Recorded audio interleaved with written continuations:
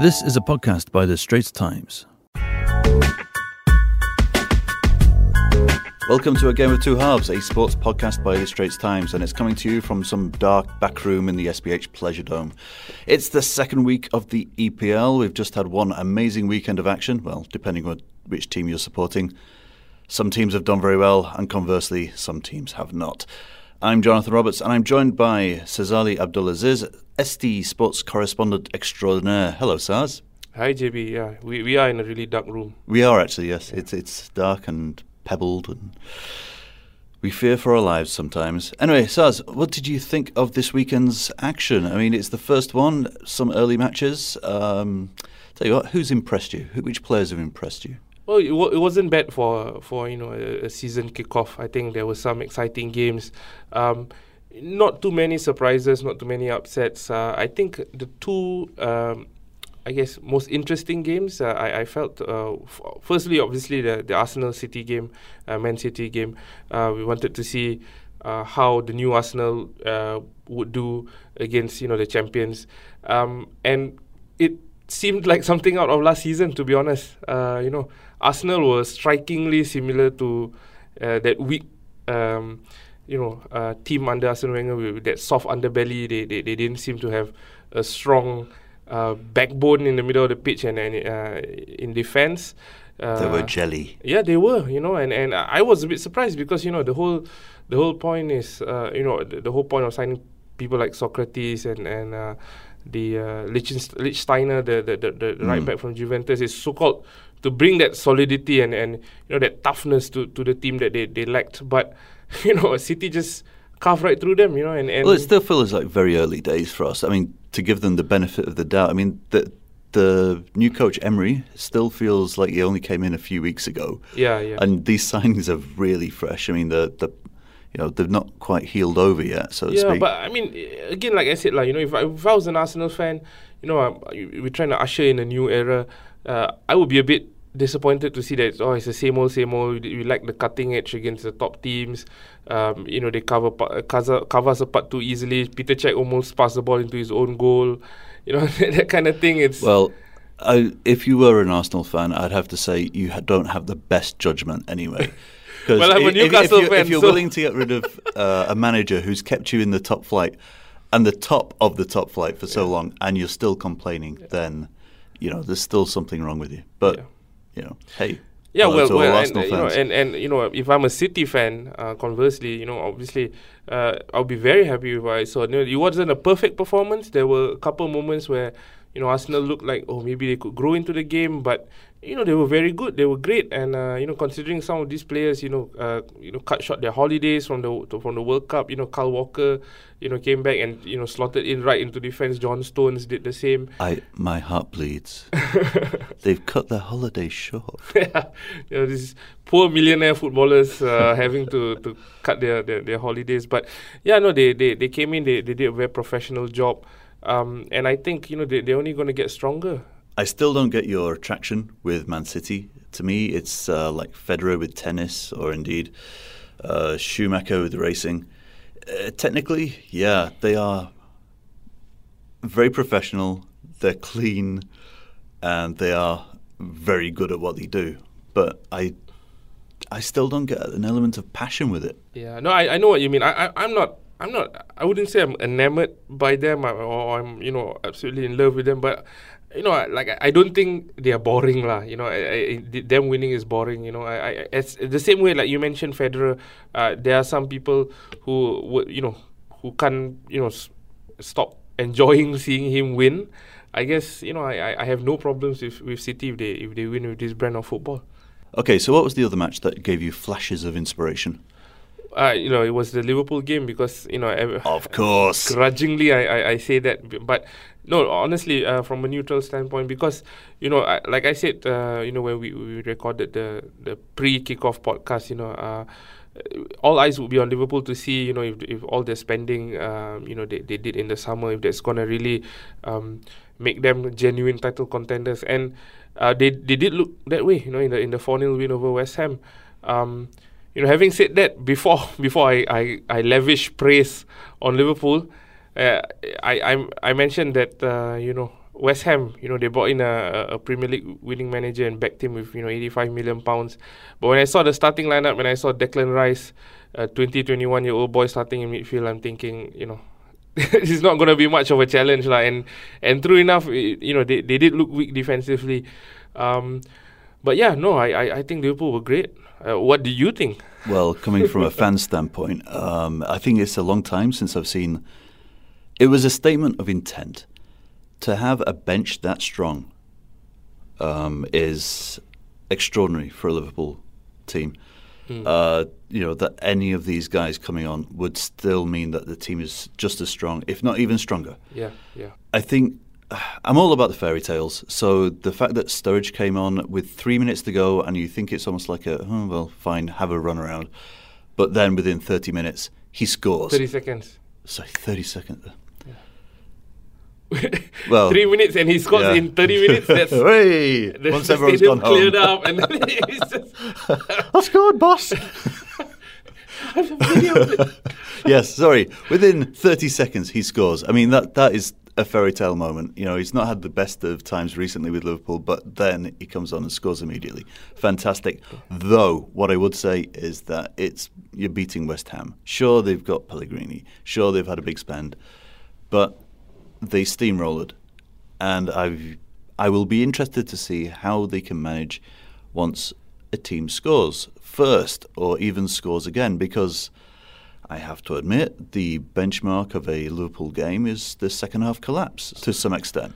Yeah. 4 goals do not a championship make. Yeah. Well, that's the thing. So obviously there was a lot of hype with them in pre-season, and you start off with a 4-0 win. The hype is going to be exacerbated even more. But you have to bear in mind, like you mentioned, West Ham also in a rebuilding phase, not so strong defensively. And, one of the goals was clearly offside. So all these things add up, and it might not be. And from Liverpool, another almost goalkeeping blunder. Yeah, exactly. So it might not be a cakewalk the entire season, but. To your point, I completely agree about the bench thing. Shaqiri came on, looked super lively. Sturridge came on, scored. Fabinho didn't even come on, I think, right? No. Yep. So Fabinho, who's a world-class defensive midfielder, didn't even come on. He didn't need to come on, to be honest. I mean, if you don't really need to shore up the defense when you're leading 4-0. But yeah, although sometimes you would do wonder. That strength and depth is something that I'm sure Liverpool fans will be happy stop to you there. see. Before we get on to this weekend's action, what's going on with Man United? This whole Mourinho Pogba bust up. Is it pretend? Is it just mind games? Is it whatever? I mean, there is a theory that this could just be my theory as well, but this is Mourinho playing some kind of mind games, luring people into a false sense of security, thinking that he's had a massive, seemingly yet again another big bust up with his striker. Yeah, well, it's strange, because I've in the past I was a huge Jose Mourinho fan. I had a Sunday team. I was the sort of like coach or manager or whatever, and I read books on Mourinho, Anatomy of a Winner, stuff like that. And he really did, he really did justify some of his methods at Benfica and at. He was the Machiavelli. He was the guy who. You can create a team this way. Exactly. So when you read of that there's a method behind his madness, so you think like, oh my God, this guy's a mastermind. And obviously, the first few years at Chelsea and his success at Real Madrid and Inter Milan, you sort of that enhanced the reputation even more. But I have to say, and like I said, coming from a guy who idolized him at one point, I think he's lost the plot, man. I don't even know what he's doing in the last couple of years. He's slamming his youngsters, and at timings when it's odd, where it doesn't bring any benefit. He slams his stars and stuff like that. Comes up with weird excuses like, I don't play certain players because they are already assured of going to the World Cup or something like that. Towards the end of the season last year. So I really don't know what's in his head, but. I have to say, I mean, I don't see Pogba leaving. We've read reports, that there's, there's been a bust up between Mourinho and Pogba, stemming from, when Pogba was dropped last season. But, he was, if you look at the facts, he was a captain and he scored in the first game. And, Mourinho praised him afterwards. I have to say, from my standpoint, obviously here in Singapore, where I don't have insider information, it looks like, just some of the British tabloids just trying to stir up something that's not there. Well, we'll find out this weekend when they play against the mighty, who is it? Brighton, right? Brighton, Hove and Albion. Wow. Well, I don't think you should count them out. You look at, that's actually one of the two games where I think, the big guns could trip up. Man U at Brighton. Last year Brighton beat them 1-0. So stranger things have happened, and it's one of those tricky games, banana skin games where you think it's a shoe in for 3 points for the big team, and it doesn't work out that way. The other game is actually Liverpool against Palace, because another trip up potentially. Another potential trip up. Yeah, I know we mentioned about obviously the impressive start they had, but Crystal Palace was obviously where we go again didn't work in 2014, where they were held to a 3-3 draw and then they lost the title eventually. They lost their grip on the title. All right. Let's move on. And the games between Liverpool and Palace there have generally been very close, within a goal or two. So it'll be a real test for Klopp's men. And then we have Chelsea and Arsenal. Saturday night, Sunday morning, 12:30 a.m. Yeah. This is a big one. The two new boys. Yeah. But by far the biggest fixture of this weekend, I guess. Oh, easily. It's kind of a quiet weekend, really. Yeah, it is. It is a quiet weekend. But yeah, I mean, it is going to be an interesting game between Chelsea and Arsenal. It's two new bosses, as you mentioned. Obviously, contrasting starts. Chelsea beat mighty Huddersfield 3-0. In their opening game, and we were fairly comfortable doing so, and Arsenal obviously had the toughest game possible against City. I think it'll be a good match. The Chelsea players have sort of I've read a number of stories where the Chelsea players are praising Sarri and the freedom they have under him. Arsenal, obviously a tough start, so not so many positive, not as many positive stories or articles coming out from their players. But I think Guendouzi, the young midfielder, looked decent against the best team in the league. So I think that there's a reason to be positive for Arsenal fans as well. We'll see if they can pull one over Chelsea, which I actually think they do. If you're interested in what I'm thinking. Well, there you go, Arsenal fans. A reason to cheer. You'll be able to read what this guy thinks about these matches as well at straitstimes.com. Okay, thanks, Zaz, for joining me. Not a problem at all. Okay, and you'll be able to see our beautiful faces next week because it's a video edition of Game of Two Halves. And now, this. Well, this is a Game of Two Halves, and far away from the madding crowds of the EPL, there is a sporting event much closer to home. It is the Asian Games. It starts officially, fully, on Saturday. And, of course, Straits Times has a team going over there. I'm speaking to one of them now, Mr. Shamir Osman. Hey, man, it's good to be here. Okay. Are you looking forward to this? This is a big event. It is, actually. In terms of level of sporting competition, this is just below the Olympics. And it is a great opportunity for athletes from Singapore to go and test themselves against the best in Asia. We have the SEA Games, we all know that, every 2 years, and our athletes tend to do pretty well there across several sports, and this is a chance for them to step up now. How do we challenge against the best in Asia, against the likes of Japan and Korea and China? The big boys. All the big boys. It's going to be starting on Saturday, 18th of August, go on for 2 weeks, I guess, to 2nd of September. And it's actually going to be played across quite far apart. I mean, it's at Jakarta and that place Palembang. Thank you very much. Yeah. I'll try it one day. And try Palembang. That's close. That is very closer close than you got before. Okay. The distance between... So many takes to get this one right. Okay. Well, it's far apart. They're not even on the same island. They're about, 600 kilometers apart from each other. Okay, for a passing sports fan, what should we be looking for? What's going to be good? Especially something that's Singapore's going to do well in. Because we want Singapore to win, of course. Well, what's going to be good and what Singapore are going to do well in, they cross generally at one point. And that point is Joseph Schooling. Joe's going to be in the pool, Olympic champion, Olympic record holder. Well, recently celebrated the anniversary. The 13th of August, I believe, was the anniversary of that amazing day. It is. And he's had his ass handed to him, as he said before several times in the media this last year. So he's trying to get his act together, get back on the wagon, as it were. And a lot is being expected of Joe. And I think, well, when it comes down to the crunch, this boy delivers. He's got that ability to step up when it matters. So again, that point where what's good and where Singapore's involved is Joe Schooling. Now, for the average sports fan, well, most of them will know Son Heung-min, Spurs Korean forward. He is missing the first couple of games for Korea at the Asian Games because of a deal that was brokered between the FA and Tottenham. But his aim is to go there and help Korea win the gold medal so that he will be exempted, he and along with the rest of his team, obviously, will be exempted from national service. Well, there's a subject that's close to many Singaporeans' hearts. Oh, indeed.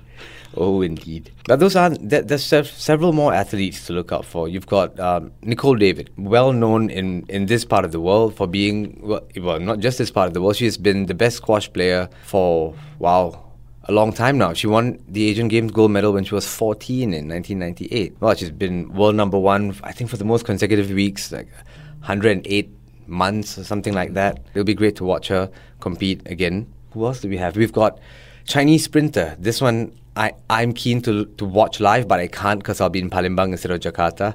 His name is Su Bing Tian. Uh-huh. He's clocked 9.91 seconds in the 100-meter dash. Wow. Wow, indeed. That will be something. His name isn't Usain Bolt. It'll be great. It'll be great to watch. There's always the talk about genetic potential and how far you can go. But here you have ethnic Chinese Asian person, 9.91. From what you're saying, these games are quite a proving ground. For some athletes, it's a matter of asserting their dominance. If you are Lin Tan or Japanese badminton player Kento Momota trying to prove himself against the best in the world, Lin Tan. Or you've got the likes of athletes coming from countries like Singapore and Indonesia who may not be top of their game, not by country mile, but they're there to prove to themselves that they can match up. But Asia is the biggest continent, and next to the Olympics, these are the largest games. Any particular sports that we should check out? Something that we may have dismissed in the past that has actually got just as much thrill as some big-name sports. Well, something you may not have heard of is paragliding is going to be at the Games. Seriously? Indeed, for the first time as a medal sport. Okay, hang on. Paragliding, this is the one with the boat that dragged you out? And No, you go up, there's no boat that drags you up. You're up. You run off a cliff, I think, catch the wind, and then you direct yourself. Oh, right. Okay, yeah. Okay. That's my stupid mistake. So it's kind of like a parachute. Right, yeah. So you're basically parachuting. But do you know how they score this? I'm not too clear on the matter, but we do have a Singaporean paragliding pilot. Right. Do we? Her name is Jessica Goh. All right. She was crowned Women's World Champion at the 2015 Paragliding Accuracy World Cup. So we do have something to look forward to. This is a complete revelation today. So you see, you watch a new sport and we have vested interest because we've got one of our own there. And we've got a world champion in it. Mm-hmm. Wow. Okay. So paragliding. Let's watch. Yes, let's watch it. Find out how they get in the air, how they're jumping down, and indeed how they score this thing. That's amazing. And Singapore always does well with Silat as well, which I think is a sport that should get a bit more play. We've got several world champions in Silat. And yes, we do tend to do well in that sport, but that's not the only one. Singapore's sailors have a history of doing well at the Asian Games, the bowlers as well. The shooters have come good every now and then, but it's a sport where the margin of error is so tiny, right? So you can't quite tell if they are going to do well, but they do have the potential for medals, that's for sure. And swimming.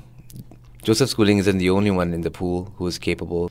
We've got Kwa Tsung Wen, Amanda Lim perhaps, who's trying to beat her own personal best. It's pretty open, and there are some sports, again, like paragliding and sport climbing, that the general sports fan will not know where we kind of stand. But there are opportunities for Singapore to medal. And which one are you particularly looking forward to covering? Well, I'm going to be in Palembang. I'm actually looking forward to covering sepak takraw. I've always enjoyed that sport. And a traditionalist. And watching Thailand play. I mean, all the videos that you see online, most of the videos, are of the Thai boys who are making an art of this. It's skill beyond skill, really, isn't it? It's just... It's sensational. I played it when I was younger. Of course, you try to emulate that, and you don't... not even close. Not even close. So I'd like to watch that firsthand. Okay, that's where we'll leave it. Thanks, Shamir. Thanks, it's been fun. So you'll be able to read and hear some of Shamir's dispatches from the Asian Games over the next 2 weeks. But you're not the only one going to be there. Shamir, who are you joined by? Rohit Brijnath will be in Jakarta with Nicole Chia.